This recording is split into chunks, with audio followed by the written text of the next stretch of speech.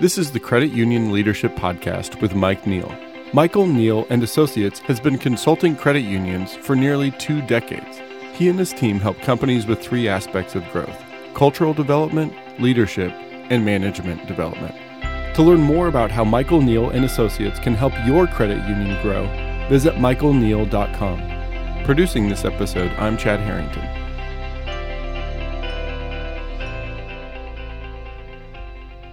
This is Season 1 for the Credit Union Leadership Podcast, and it's called How to Create a Thriving Credit Union Culture. We're talking about outstanding internal service. Right. That title has this phrase, internal service, so what does that actually mean for a credit union? It's how we're serving each other.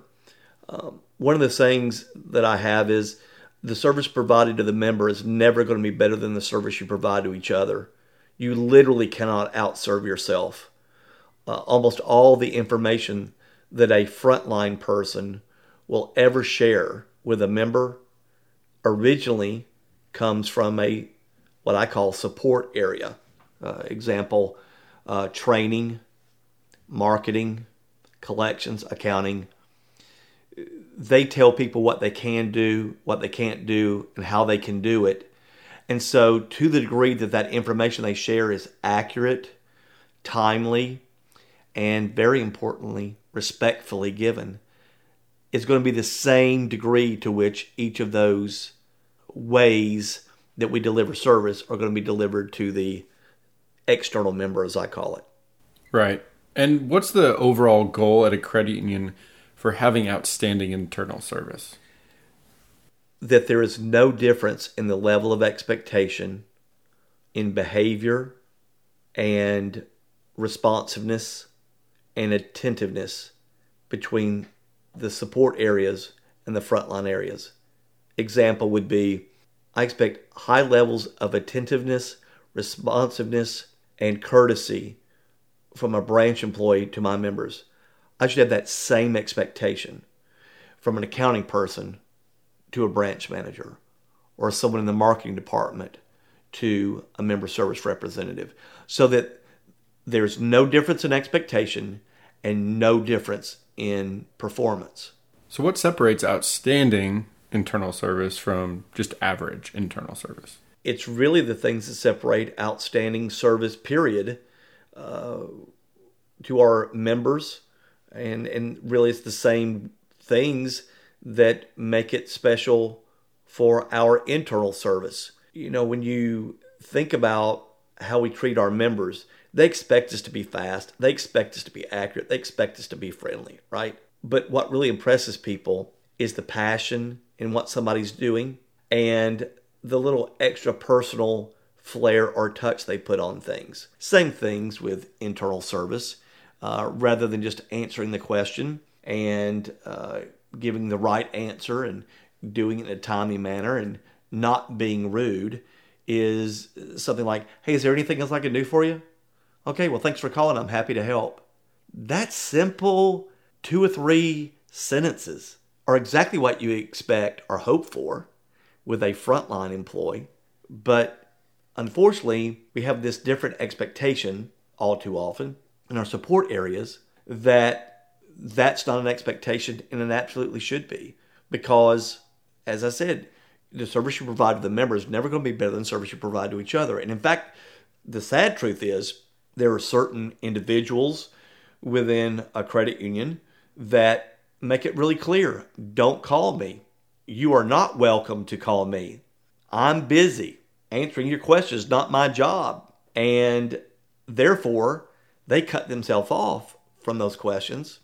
And so now you're missing a resource. Sometimes the most knowledgeable people I have found are some of the ones who respond in that way, leaving us to have to contact less knowledgeable people who are more willing to help.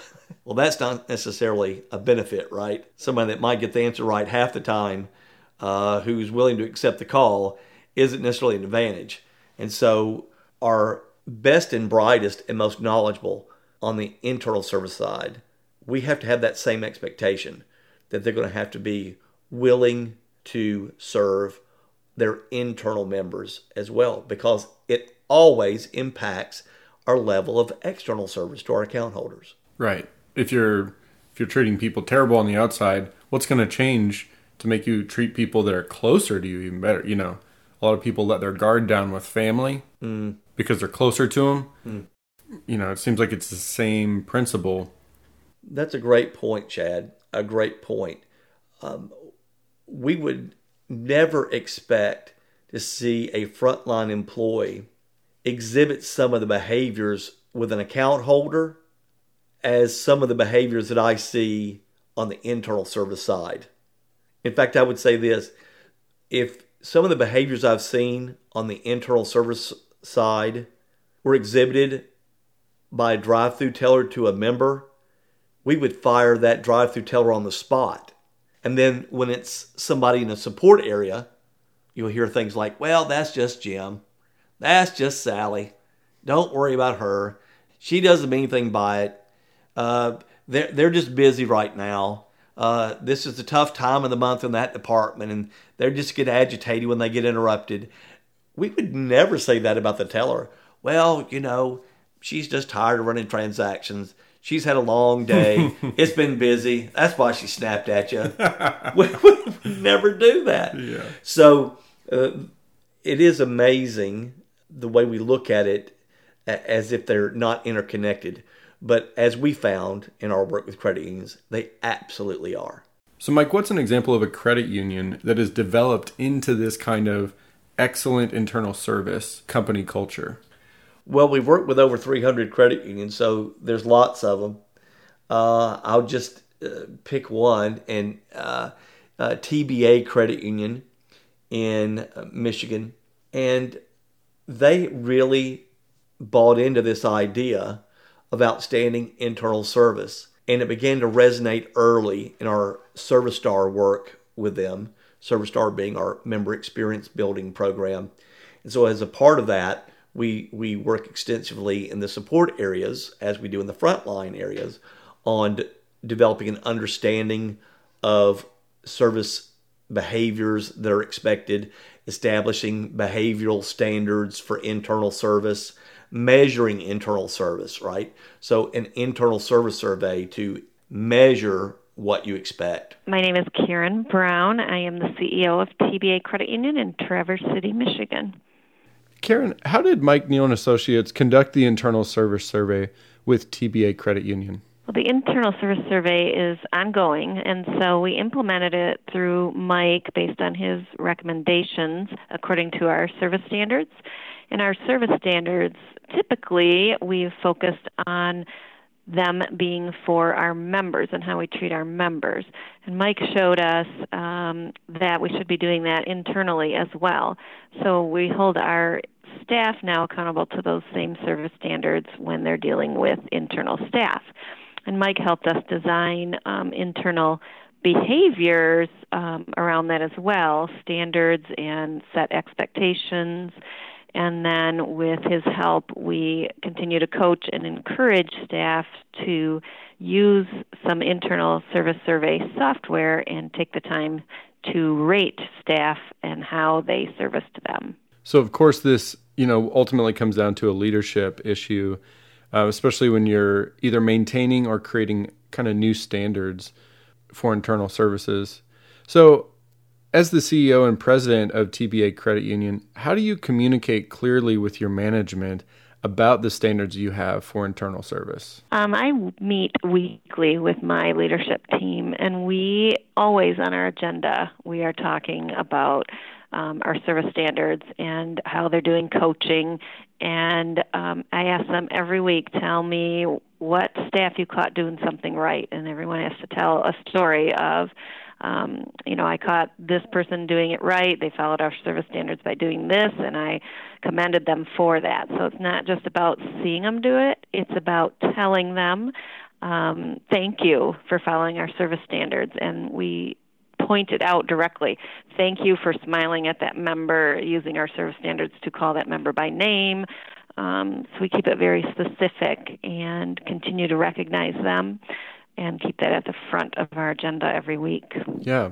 And Karen, what's the value for you in bringing Mike Neal and Associates on to really, come from the outside and offer something to you, what's the value for you as the CEO? The value is just having someone outside come in and say to our staff what I've been saying all along, but they're hearing it from a different source.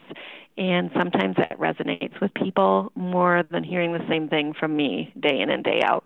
Somebody else comes in, especially with a personality like Mike's, they love him. They love his stories. When he did our last President's Day training, my staff, I received tons and tons of compliments on how much they enjoyed the day.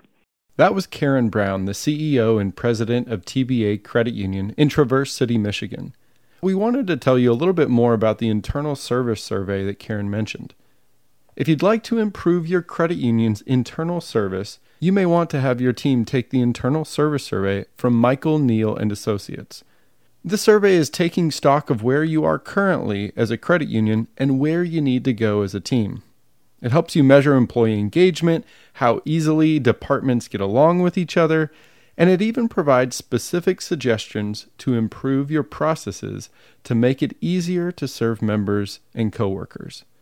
To dominate on member experience, your credit union must have engaged employees, great teamwork, and efficient processes. The internal service survey will make the difference in good service and great member experience. Email Mike at michaelneal.com to request access to the full-length internal service survey demo. That's Mike at michaelneal.com, michaelneil.com. Now, in this episode, we've been talking about how Michael Neal and Associates came to TBA Credit Union to help them achieve great internal service. We interviewed Karen Brown to get her take on the experience, and now it's back to Mike on how he sees the progress of TBA as they took their internal service to the next level. Early, there was a lot of concern around the internal service survey. It was primarily driven by, okay, I'm going to be accountable for my behavior now. Now, it really wasn't explained that way. It was, well, what if people say things that aren't true? Well, what if they say things that are true that you don't want to hear about yourself, really is the bigger question. So there was a lot of fear around being held accountable for their internal service. And I would also say that there were some people who, and they were the minority, no question, there were some people that had developed some less than fully effective service skills on the internal side and felt like I could say things to people and take tones with people, not respond in a timely manner to your questions because, hey, I'm doing you a favor by answering your question in the first place. The accounting department's not your 411, right? We're here to make things balance. And so that was a little bit of an adjustment. But what I'll say is, because the managers in these departments, through the great leadership of their CEO, decided they were going to go all in on this, it made the transition pretty swift and very, very effective, such that their internal service survey scores are outstanding. And they started pretty well, to tell you the truth, but have developed over time because philosophically, you have to buy into that idea that I am a service person no matter what department I work in. And I may not be directly serving an account holder member, but I'm serving someone who is.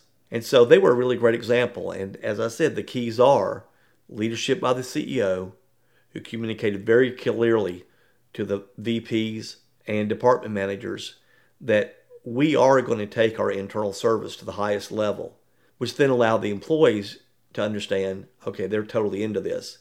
So then when the training occurred and we presented the behavioral standards and then we started measuring, people realized this is just the way of life now. And what we're able to do is, through the internal service survey, catch a lot of people doing it well. As you can imagine, in any group, most people are doing it right. So people think with the internal service survey, the first thing it's going to do is, stop evildoers, right? The first thing it does is it recognizes people who are doing it right. And now you can give examples of what great internal service looks like and also recognize the people who are doing it well.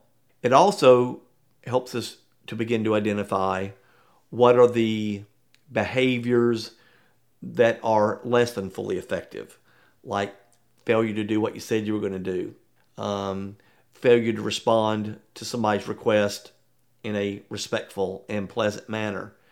And so organizationally, we're able to say, hey, these are the things we need to improve. And then the people that kind of were the stragglers that said, well, even though you said we need to improve on that, that means everybody but me. The results of the internal service survey come back and allow you to have the opportunity to sit down with that employee and say, so what are you going to do differently to be able to align with these behaviors? And of course, when they see it in black and white, well, okay. And then they make their changes. And now everybody's in concert. Everybody's giving great service. And now the chains and lines of communication between the front line and the support areas are open. And there's welcome communication. And now who benefits from that? The external member. Information's quicker, more respectfully given, and a much more effective service experience for the members. It's creating alignment with the people internally, which makes a stronger core, and a more united and stronger core gives you a really great front on the outside. And so people can pick up on that, especially when you get transferred. I've never called more than one credit union, although I did this week, called my first credit union. But when I do call other companies, you can tell when someone's not happy about transferring you or receiving the transfer, and that's just one aspect of customer service. So it's a great example because if I take your call and I'm supposed to announce the call to the person I'm giving it to, but I don't because I'm busy, and so I just dump that call to the next person, and I answer the phone, and you're going to start talking to me, Chad, like we've already had this conversation. And now you can pick up on the fact that I'm a little bit surprised that you're talking to me about this, and it just creates a less effective experience for you, the member. So, great example. Mike, as you look at your experience with consulting, you said over 300 credit unions. What are the greatest challenges, in credit unions like the TBA in Michigan? What are the greatest challenges in creating that internal service that is not just average, but like we're saying, outstanding? There's one that rises above all others, and it is leadership expectation. We had high leadership expectation at TBA, so therefore we were able to develop that internal service transition to the highest level very quickly. Unfortunately, that seems to be the exception rather than the norm. Most of the credit unions that I'm at, there is some executive level person who is willing to explain away one of their employees' behaviors by the fact that they're exceptional at something. And I call that effort equity, which they can be so smart or so talented or so experienced at this that the same rules that apply to everybody else don't apply to them. And again, senior management people are the only people that can delude themselves that way because everybody else looks and they don't say, oh, he's so exceptional, no wonder he gets to throw a stapler. They say, what about that guy? They're lucky to have me. So when you get these diminished behaviors, these people that have these diminished behaviors use the insulation of somebody else's more significantly bad behavior to keep them from redirecting themselves. So how would you advise a credit union leader, kind of on any level, from a CEO to a VP to just a shift leader? How would you advise them to overcome these challenges about leader expectations? In other words, the challenge is setting expectations. So what's the solution? It starts with the CEO, starts with the president who grasps this concept and understands it and says to all of their direct reports, we're going to have employees that live out our core values regardless of what positions they're in. And you have to have an organization and leaders who are willing to coach and redirect behaviors. because we're talking about behaviors here. We're not talking about outcomes. I mean, you can produce a lot of work. You can be technically very proficient. And if the only thing that matters is your outcomes and your knowledge, then that fails to understand how organizations function. And how organizations crumble, to be quite honest. They crumble from bad behaviors, and that becomes pervasive. And then the people that really are talented won't work in environments like that. They're going to leave. So there's got to be a willingness to redirect behaviors. Here would be an example. I'm in a meeting, and there is someone who is constantly being argumentative and in a way that is disrespectful. For example, Marge says to somebody's idea, I don't know why you would even bring that up. That's ridiculous. You know they're never going to do that. You're just wasting all of our time by talking about that. Now, one manager could say, well, that's just Marge. Don't read too much into that. She just reacts that way. When there's something that we've tried before and it didn't work, and somebody new brings it up, it just flies all over her. And she doesn't like to have her time wasted. She hates to be in meetings, and so she just does that. But, man, she really knows our system. Another manager who's effective would ask Marge to meet with him. And they would say something like this, Marge, one of our core values is mutual respect. And in that meeting, you didn't live out that core value. When you said A, B, and C and did D, E, F, you weren't respectful. What are you going to do differently to make sure that your reaction to people when you hear something that you don't want to hear is respectful? What are you going to do to make sure that happens? And I'm willing to sit and have Marge tell me, well, I just get sick and tired. Okay, I understand that. But given the fact that you get sick and tired of hearing things, how are you going to treat people respectfully when they say things that you're sick of? Because that's non-negotiable. People are going to say things that set us off. People are going to say things that frustrate us. People are going to say things that are patently wrong. People are going to have questions, and we think they shouldn't have those questions.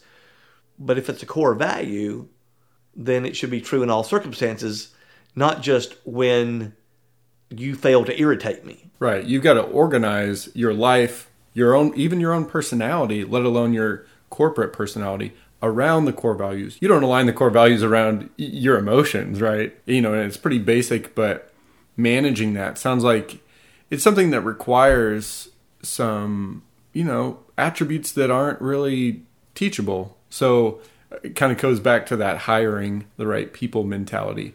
Especially, the higher up someone is in an organization, the more they've got to be able to deal with those kinds of fires, so to speak, because, they're going to have more people, and the more people, the more emotions, and the more mistakes. So it really sounds like it comes down to creating clear expectations, like you've talked about many times, and then enforcing those with grace and tact, and then holding people accountable with action steps. What are you going to do?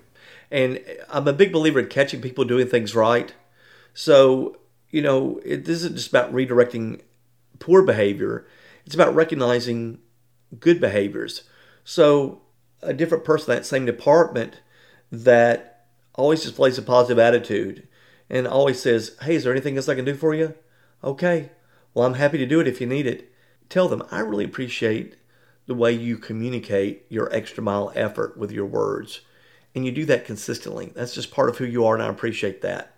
And commend that person in a public way so that people understand, oh, that's what he's looking for. That's what he believes is good to do. And it's also being willing to redirect those ineffective behaviors. But so many coaches are afraid to redirect behaviors. And so when we only will redirect outcomes and not behaviors, then we create places where outcomes get produced, behaviors aren't outstanding, and people who have a high moral view of what we will accept will go work other places where they can produce a lot of work and very good work in places where people don't behave that way. Mike, is there anything else you want to add about outstanding internal service? I just think it's so critical. I believe it's the secret sauce in the member experience. It's the thing that, when you make a sauce, you say, what is that in there? I can't quite make it out, but it makes it. the chef doesn't necessarily want to reveal what it is, but in this case, hey, I'm doing that. It's internal service, and it's amazingly easy to develop and build, but it starts with a commitment at the top leadership first, because it won't start from the bottom and work up. It has to start from the top and flow through the organization from there. You've been listening to the Credit Union Leadership Podcast with Mike Neal.